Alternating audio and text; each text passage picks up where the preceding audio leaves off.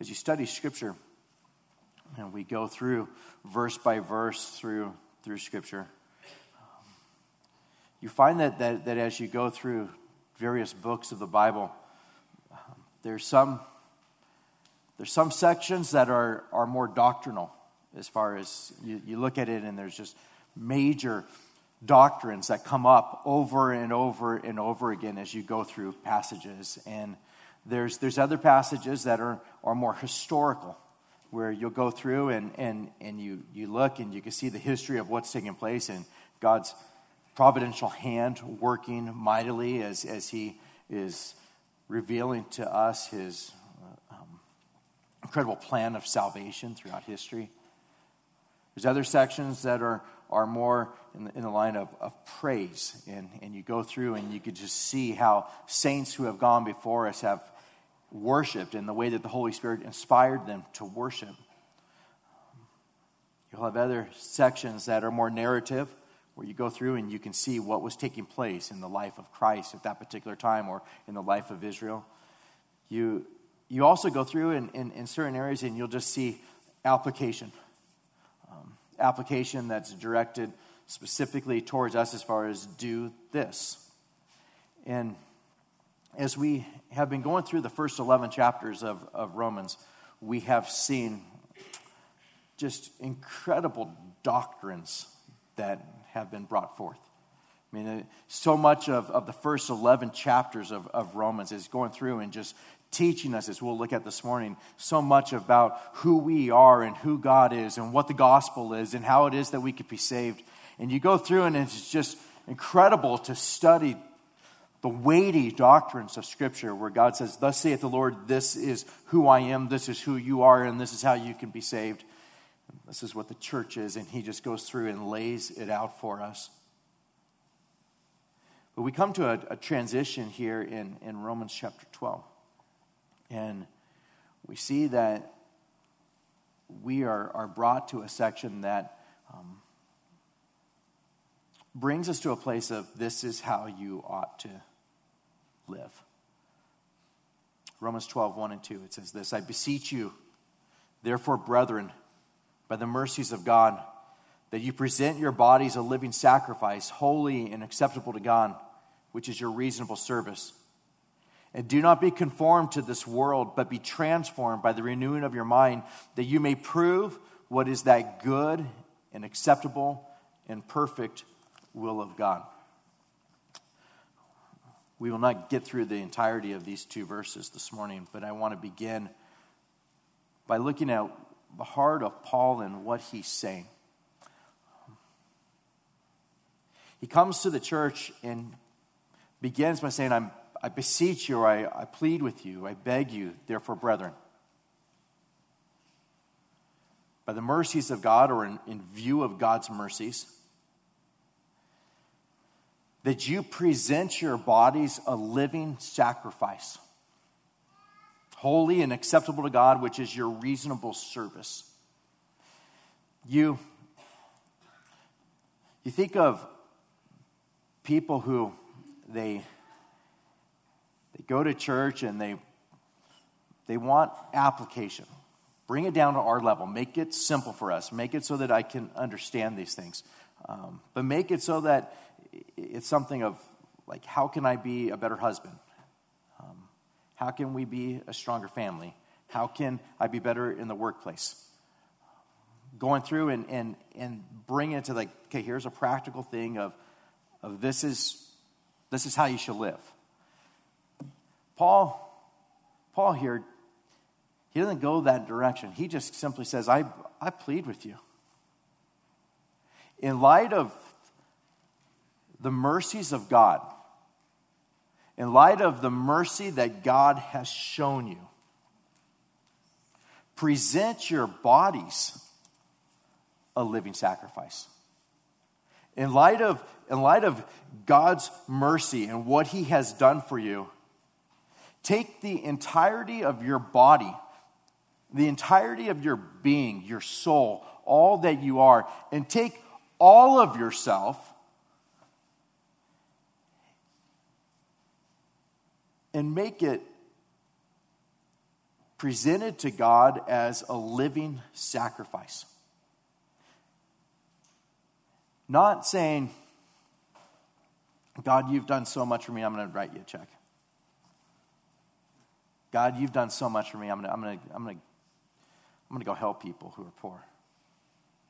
God, you've done a lot, I'm going to pray every once in a while to you and just give thanks. He doesn't say anything like that. He says, I plead with you. In view of the mercies of God, take your body, take every bit of who you are, and then take it and then just lay it before God. He gives us this picture of the sacrificial system where you would have animals in the Old Testament that would be taken and they would be without spot or without blemish, and they'd be taken and they'd be killed and they'd be laid down there as a burnt offering, as a sacrificial offering to God. And Paul's just saying, take yourself, your living body, your body that exists, your soul, every bit of who you are, and take it before God in light of the mercies of God, and just lay it before Him as a living sacrifice. Take every part of who you are and lay it before Him as a living sacrifice. Holy, acceptable to God, pleasing to God. It's your reasonable service. It's the only thing that makes sense. It's reasonable in light of the mercies of God that you take yourself and take all of yourself and say, you have it all. You have every part of my being. It's all yours. That's the application. The application is something where some will look at this and say, this is fanatical. This is just fanatical. And the Holy Spirit, as He inspired this, would say, and absolutely it is. In light of the mercies of God, in light of what God has done for you, take every bit of your being and just give it to God. You think of our bodies. You think of our minds. Having our minds be that which we give to Him. Our thoughts. Rather than taking our thoughts and just having them be consumed with the things of this world, which we definitely have a propensity to do. Taking our minds that are frequently going towards sin, going towards things that aren't pleasing to God, things that aren't holy, things that aren't right, and we take our minds and we start thinking about these things and dwelling on these things and rolling these things over in our minds, where you find yourself going throughout a day living virtually as an atheist, having very few thoughts about God, but thinking of all secular stuff and all worldly stuff. And God would say, don't do that. Take your bodies, your minds. It's a living sacrifice to me. Your eyes. What is it that your eyes take in? It's important for us to look at this and have it be something that God uses to speak to our hearts directly, where we look and we say, what is it that I see? What is it that I look upon? What is it that I long for?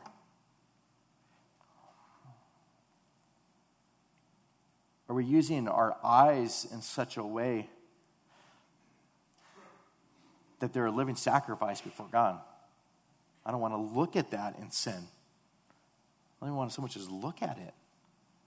I want to look at things that are right. I want to look at things that are good. I want to look at things that are pleasing. Our ears, what we take in. Think of what it is that we listen to.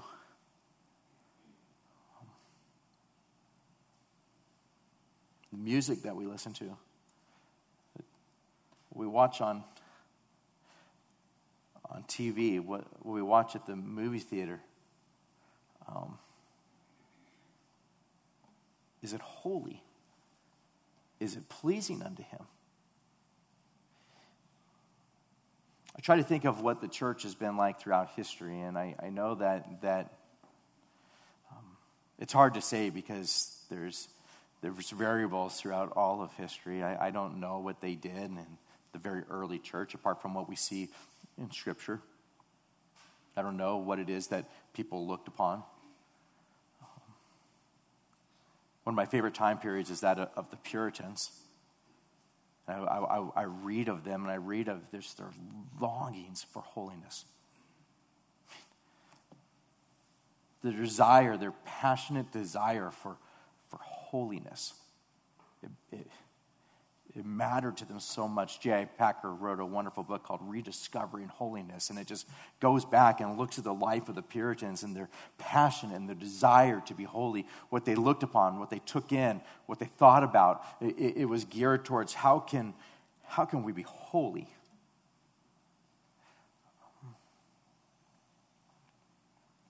I read of polls of what's taking place within the church today. And largely there is no distinction between what believers watch on TV, what movies believers go to, Christians go to, versus the world. And the stuff that is there is stuff that we can listen to and take into where we have such a propensity to just get numb to it. You find yourself saying, you should watch this movie. It's not that bad. There's only this many scenes in it, or there's only this much going on. We will preview on a website, like, okay, what is in this movie before we let our kids watch it to see what's in there. But I know that my mind frequently has those thoughts. It's not that bad. When I look at it and I think, what would others that have gone before me thought about that? Would there just be incredible blushing that took place and I forgot how to blush? Would it be that they look at this and think, how on earth could you watch this? Times for me where I'll say like, this is a great movie, honey, we should watch it, and because we grew up in different time periods of what people watched on TV between Tasha and I. I'll disclose that. I don't think she had ever heard of Chips. Ponch and John. How do you never hear of Chips? But I'll tell you about it later, honey. But you look and I'll say, this is a good movie. And then we watch it, and I'm like, I don't remember any of this. I don't remember any of this being in it. But you think, what is it that we take in? What we listen to, what we see. Our mouths, what comes out of our mouths. Look, and you think of, are our mouths a living sacrifice to him? Do we present our mouths and what comes out as a living sacrifice to him? You could go through and say, what should I be like in the workplace? Or what should I be as a husband? Or what should I be as a father? Or what should I be in school? Or what should I be in these other circumstances? And the bottom line is God says, take your mouth and be a living sacrifice before God. May it be holy and may it be pleasing unto him. And so you look at it and you say, okay, so what is God calling me to? Is he calling me to be harsh with my wife or harsh with my kids or to gossip over here or to use profanity here or to have it be where I'm brutal with my employees? Or am I to be just like the world, trying to be like the world? And God would say, absolutely not. Take your mouth, take what comes out of your mouth, and may it be a living sacrifice to God, holy, pleasing unto him. It's your reasonable service. Take every bit of who you are and make it so it is, God, this is who I am. I repent of everything that I've done that is sin, and God, help me to be pleasing to you in every area of my life, where it's not categorized of, well, this is what I'm like at church, or this is what I'm like at business, but no one sees how I am at home, or no one sees how I am at this particular place. Every bit of us is to be given over to God, where we're not our own, we are bought with a price, we belong to him, and we're to be holy and pleasing unto him. Paul's just going through and saying, it's just reasonable. In light of the mercies of God, this is reasonable. It's your reasonable service. Our hands, what we do. Are we hard workers? Are we hard workers with our hands? Our hands being used in such a way to build each other up, to encourage one another, Do we take our hands and use our hands and our time to go and to minister to one another? Our feet. Do our feet take us to where we are going into places in which we preach the gospel, we share the gospel? We have our feet take us to places in which we're living sacrifices to Him and we belong to Him, and they're not our own, but they belong to Him and they're to be used for His purposes. And I just take the entirety of my being and say, it's all for you, God. Every bit of it is for you. In Romans 6, I'll just read this for you. In verse 10, it says, "For the death that He died to sin once for all, but the life that He lives to God. Likewise, you also reckon yourselves to be dead indeed to sin, but alive to God in Christ Jesus our Lord. Therefore, do not let sin reign in your mortal body, that you should obey it in its lust. Do not present your members as instruments of unrighteousness to sin, but present yourselves to God as being alive from the dead, and your members as instruments of righteousness to God. For sin shall not have dominion over you, for you are not under law, but under grace. Take your members, take who you are, your body, the entirety of your being, and take it and present yourselves to God as being alive from the dead, and your members as instruments of righteousness unto God." To please Him,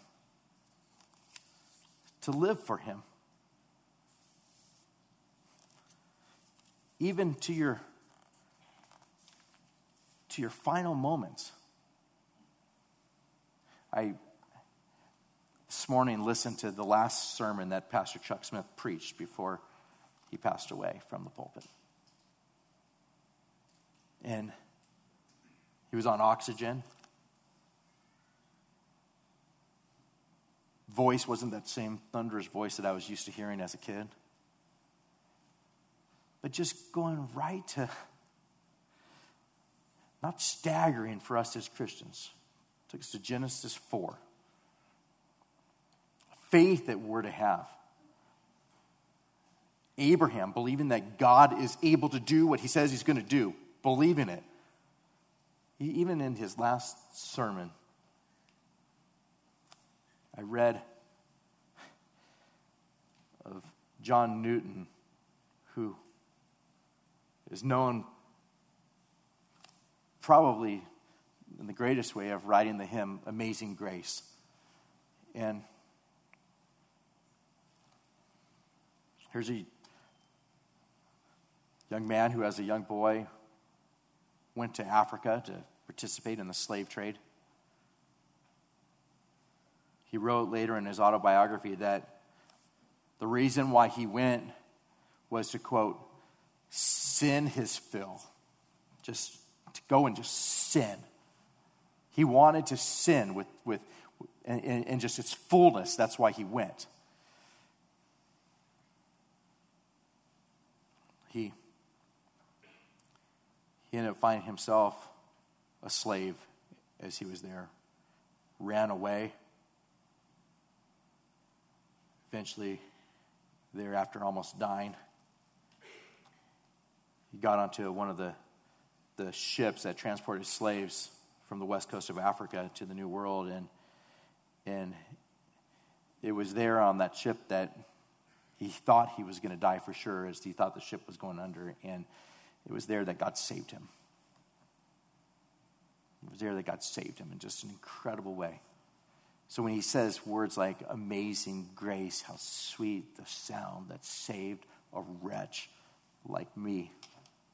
I once was lost, but now I'm found. Was blind, but now I see. I mean, he just goes through it. Just, I was a wretch, and God saved me. And I read that towards the end of his life, his mind began to fail him, and he had to stop preaching. But friends would come by to visit him, and he would say, I'm an old man, and my mind is almost gone. But I can remember two things. I'm a great sinner, and Jesus is a great Savior. My mind's almost gone, but these are the things I remember. I am a great sinner, and God is a great Savior. Finishing his life with people hearing that over and over and over again. I'm a great sinner. He's a great Savior. You look, and our lives are to be like that, where the members of our body are used to glorify Him for righteousness, pleasing Him in all that we do. And you look at this and you see the motivation. I beseech you, therefore, brethren, by the mercies of God, or some of your translations may say, in light of or in view of the mercies of God. The motivation for it. I beseech you, I plead with you, brethren, in view of the mercies of God, that you present your bodies a living sacrifice, holy and acceptable to God, which is your reasonable service. In light of the mercies of God, we have spent the last, nearly a couple years studying the first 11 chapters of Romans. Reason being to bring us to a place where we go through Scripture, understand doctrine, understand theology, understand who God is and who we are and what it is that the gospel is and how it is that we might be able to be saved and what God's plan for us is for the future. And you go through and Paul, after writing these 11 chapters and going to the people, he just stops and says, okay, now I plead with you. In light of these mercies, in view of the mercies of God, give Him all of yourself. Look, in chapter after chapter, we find reasons to do that. In Romans chapter 1, you hear Paul just beginning by saying, talking about Jesus, the one in whom the prophets talked about. The mercies of God, the gospel that was preached from the very beginning, all of it pointing to Christ. He talks to this church, you have been called, you have received grace. He tells this church, I'm not ashamed of the gospel of Christ, for it's the power of salvation for everyone who believes. I'm not ashamed of the gospel, it's the power of God to salvation.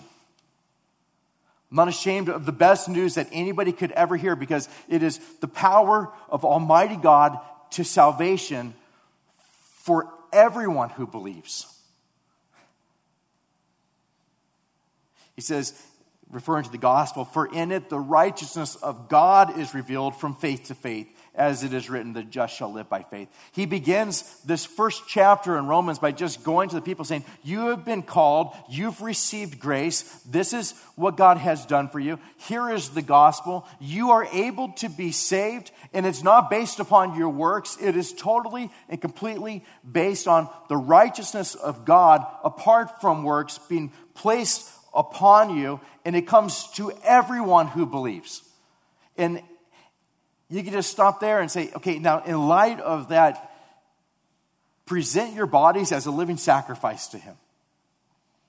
In light of the fact that you have been called, in light of the fact that you have received grace when you didn't deserve any grace, in light of the fact that here is the gospel, I'm not ashamed of it, it's the power of God to salvation. It's not based upon you, and it's not based upon your keeping of the law. It's based upon Him, and it's based upon what He has done. In light of the mercies of God that you have been saved by faith, take your bodies and present them as a living sacrifice to God. Give yourself entirely to Him. Chapter 2. It says, for the unbeliever, you've been treasuring up for yourself wrath, indignation, and wrath, and tribulation, and anguish. That God will even judge the secret things of your heart, the sins that nobody else knows about. But for the believer, you have eternal life, glory, honor, immortality, peace. I mean, he just goes through in chapter 2 and just lays out, for the unbeliever, you're treasuring up for yourself wrath, indignation, wrath, tribulation, anguish. That's what's in store for you, but that's not how it is for the believer. I mean, you could picture this reservoir that's there of the wrath of God that we have just been storing up for ourselves, and then it just goes right from there to the gospel. To the gospel, to the great gospel of the Lord Jesus Christ, that for the believer, he says, you have eternal life, glory, immortality, honor, peace. This is what you have. In light of that, in light of the fact that the full reservoir of God's wrath that was to come upon you, all of it was placed upon Christ on the cross, and as a result, you have eternal life, and you have honor, and you have glory, you have immortality. This is what you have. This is what you've been given. In light of that, take your bodies and just give them to him as a living sacrifice.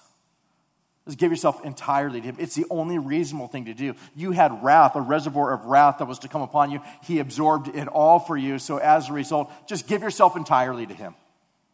Not just one little compartment of your life, but give yourself entirely to him. What is it that you eat? What is it that you drink? What is it that comes out of your mouth? What is it that your eyes see? What is it that you hear? What is it that is how you are in your home and how you are in your workplace? Give yourself entirely to him. It's the only thing that makes sense. It's your reasonable service. In Romans 3, what a chapter. I mean, it just goes through and just tells us who you are. There's none righteous, no, not one. I mean, it just begins by saying, okay, in case you were wondering, in case you look around and you see everybody else around you and you think, I'm a pretty good person. I mean, I hear that so many times. How are you going to get to heaven? I'm a pretty good person. I mean, I'm not like other people.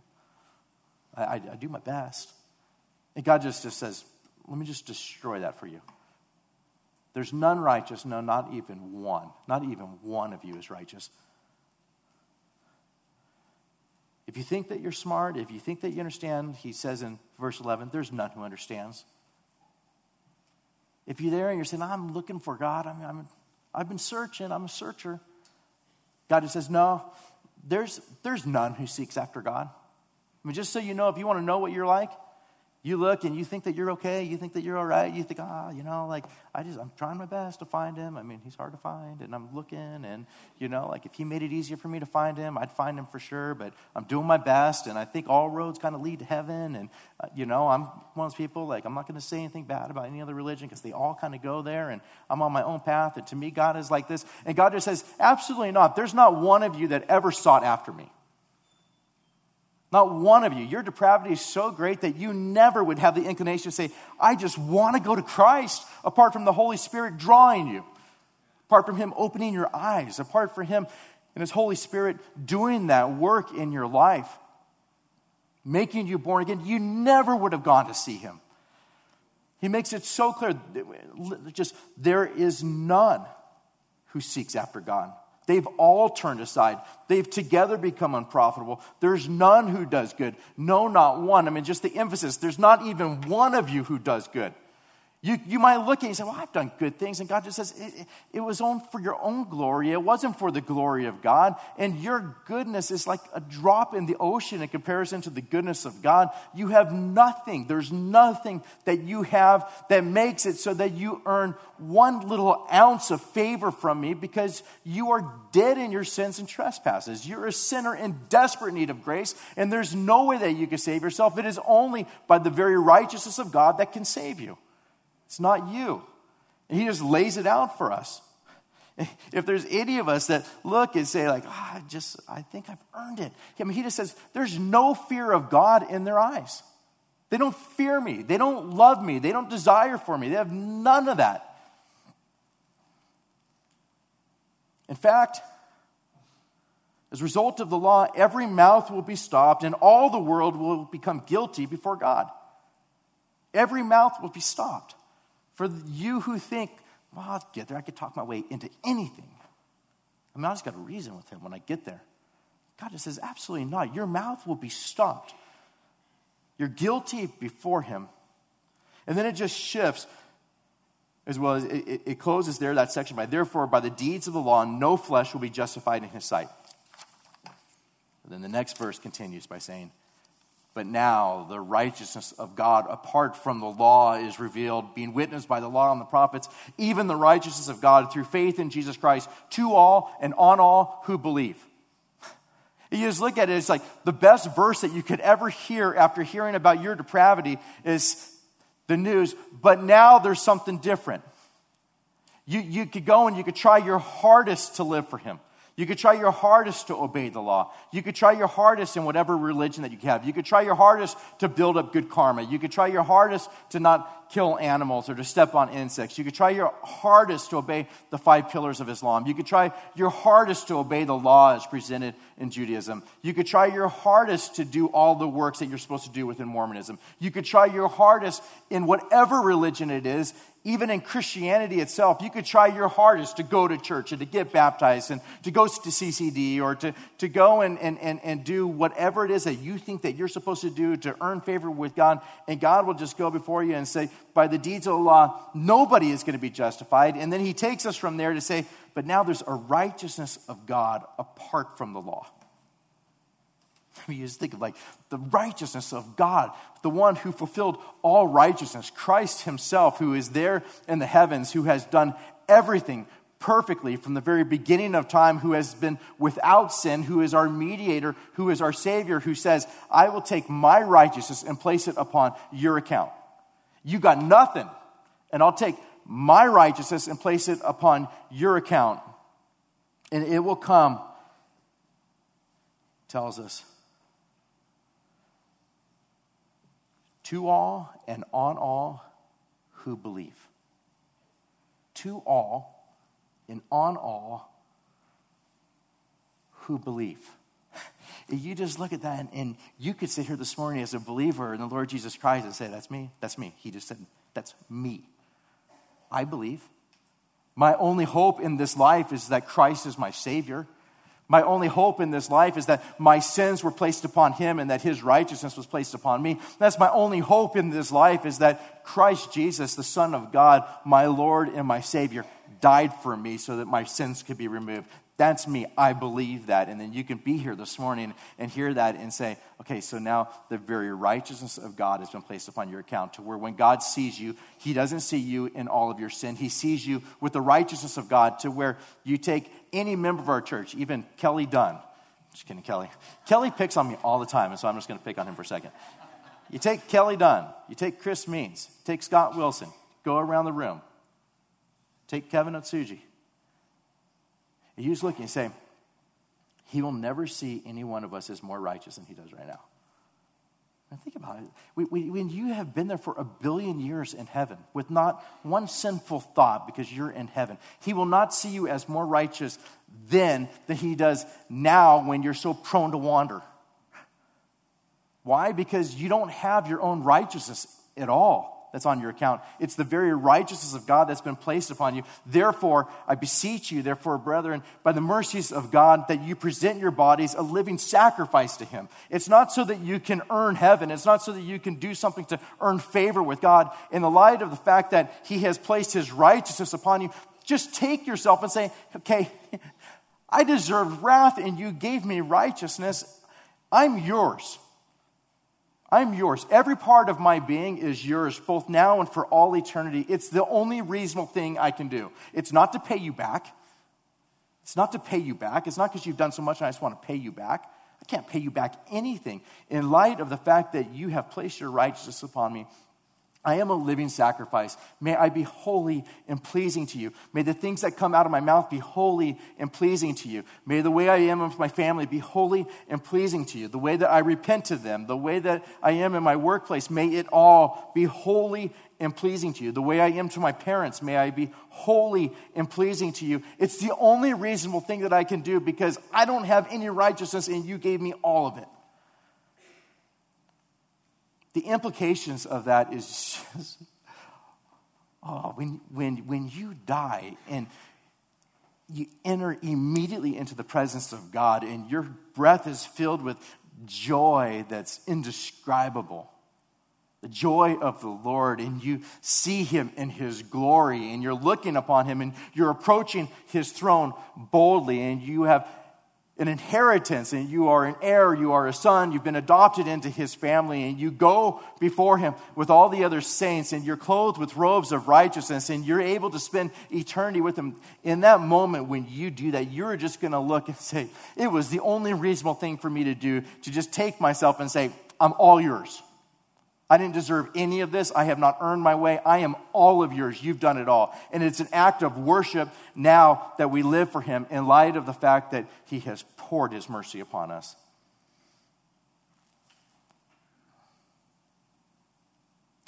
You see, In chapter 4, he's just going through, Abraham believed God and it was accounted unto him for righteousness. It wasn't by works that Abraham was saved. He believed God. It was through faith. David says he talked about the blessedness of the man in whom God imputes righteousness apart from works. Way back with David, David's just saying, how blessed is the man in whom God imputes righteousness. He takes his righteousness and imputes it upon the man. How blessed is that man? He goes through in Romans 4, 7, and 8 and says, this is what David says, blessed are those whose lawless deeds are forgiven and whose sins are covered. Blessed is the man to whom the Lord shall not impute sin. Oh, how blessed is the man in whom there's not that covering of sin, but instead there is righteousness that's there for you. In chapter 5, he goes through and just again, having been justified by faith, we have peace with God through our Lord Jesus Christ, through whom we have access by faith into this grace in which we stand, and we rejoice in the hope of the glory of God. We have peace with God. I mean, when you picture people who are crying out for the rocks to fall on them, the mountains to fall on them, and to hide them from the face of the Lord God Almighty, who is their judge. And then you look at us and we enter into heaven and we have peace with him. I beseech you by the mercies of God that you have peace with him, that you present your bodies as a living sacrifice to him. Just give the entirety of your being unto him. Romans 5 tells us that the love of God has been poured out in our hearts by the Holy Spirit who was given to us. When we were still without strength, in due time Christ died for the ungodly. For scarcely for a righteous man will one die, yet perhaps for a good man someone would even dare to die. But God demonstrates his own love towards us in that while we were still sinners, Christ died for us. It wasn't when you were good that he died for you, but when you were still a sinner, he died for you. He wants us to be able to see the incredible mercies of God. It wasn't that he's looking upon you going, oh man, they deserve this. They deserve better than eternity in hell. They deserve better than that. What can I do? I need them. You get none of that in Scripture at all. Rather, you see, you weren't seeking me, you weren't desiring, but by the grace of God, when you were still a sinner, I died for you. And so now he tells us, I plead with you. I plead with you. In light of the mercy of God, that God saved you when you were still a sinner, he died for you. Take yourself and just give yourself in your entirety to him.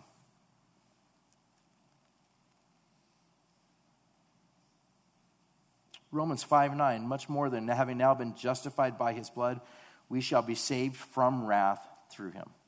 Oh, the weight of a verse like that.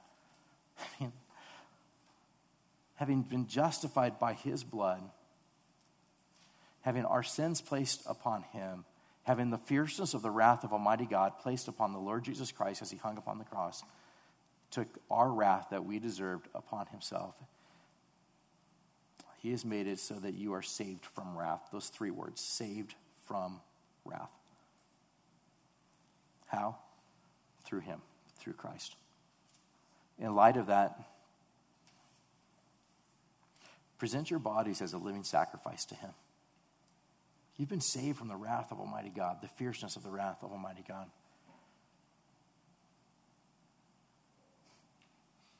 Not only that, but he tells us in verse 20, but where sin abounded, grace abounded much more.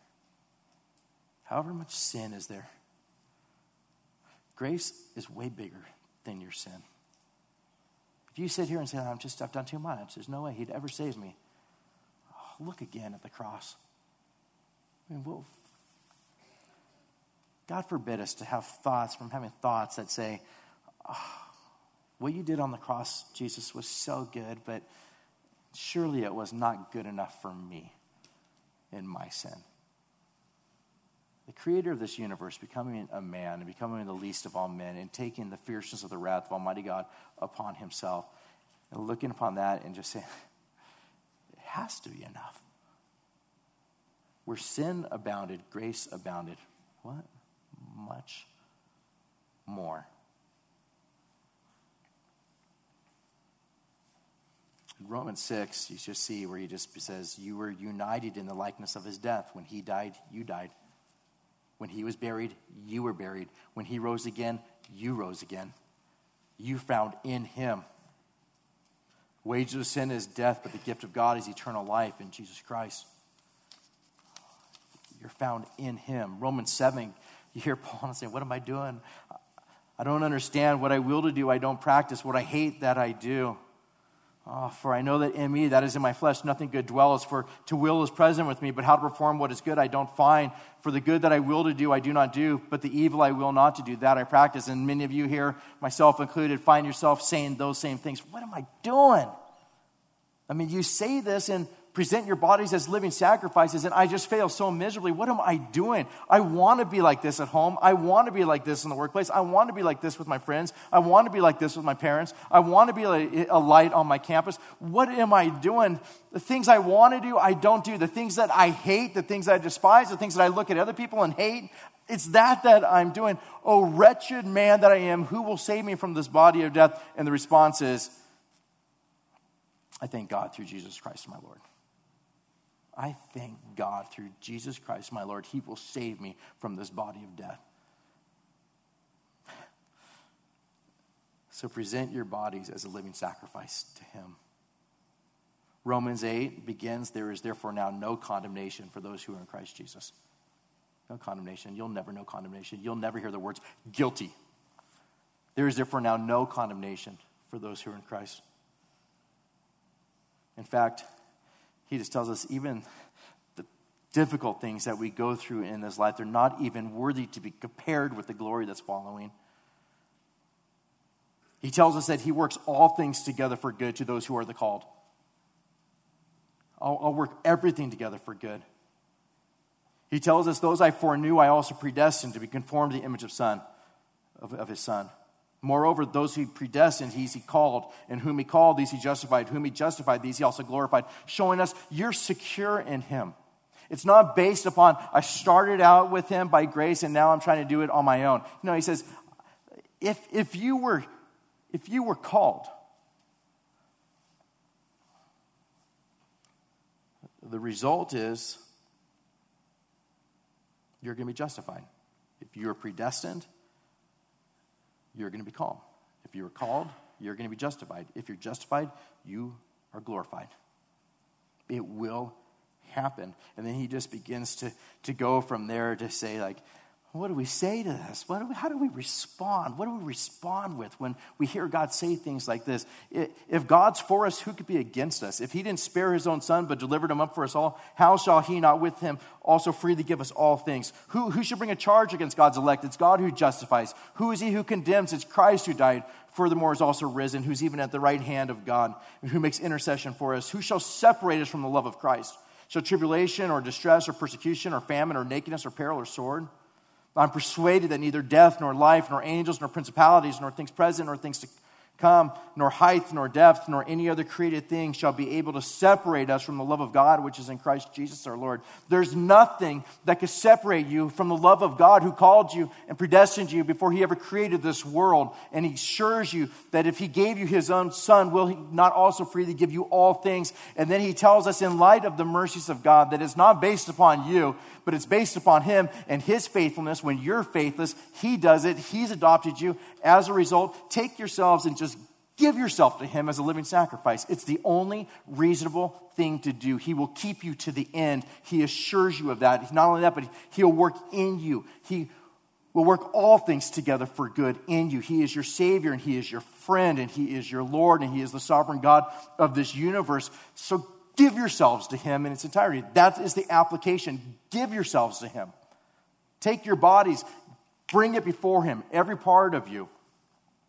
Chapter 9 just goes through and just exalts the sovereignty of God, where it just goes through and he says, I called them my people who were not my people, and her beloved who were not beloved.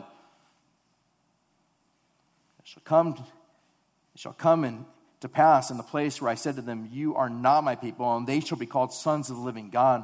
Isaiah also says, though the number of the children of Israel be as the sand of the sea, the remnant will be saved. I am going to do this. In Romans 9:29, unless the Lord of of the Sabbath had left us a seed, we would have become like Sodom and we would have become like Gomorrah. But that's not the case. The sovereign hand of God has preserved a remnant for himself, and he's been faithful to do it, and he'll continue to do it. And we look around in this room and we see those who were of Israel who continue to be a remnant, and it's that seed that just continues. Believers who have come to know Christ. Not only that, but Gentiles who have been grafted in. And we see this remnant of God's people who are here before us in the faithfulness of God and his sovereignty that has done this, that brings us to a place of saying, all glory and all honor belongs to you for my salvation, because you did this. You elected me. You chose me. You make that clear in Scripture to where, here's my body. It is a living sacrifice to you.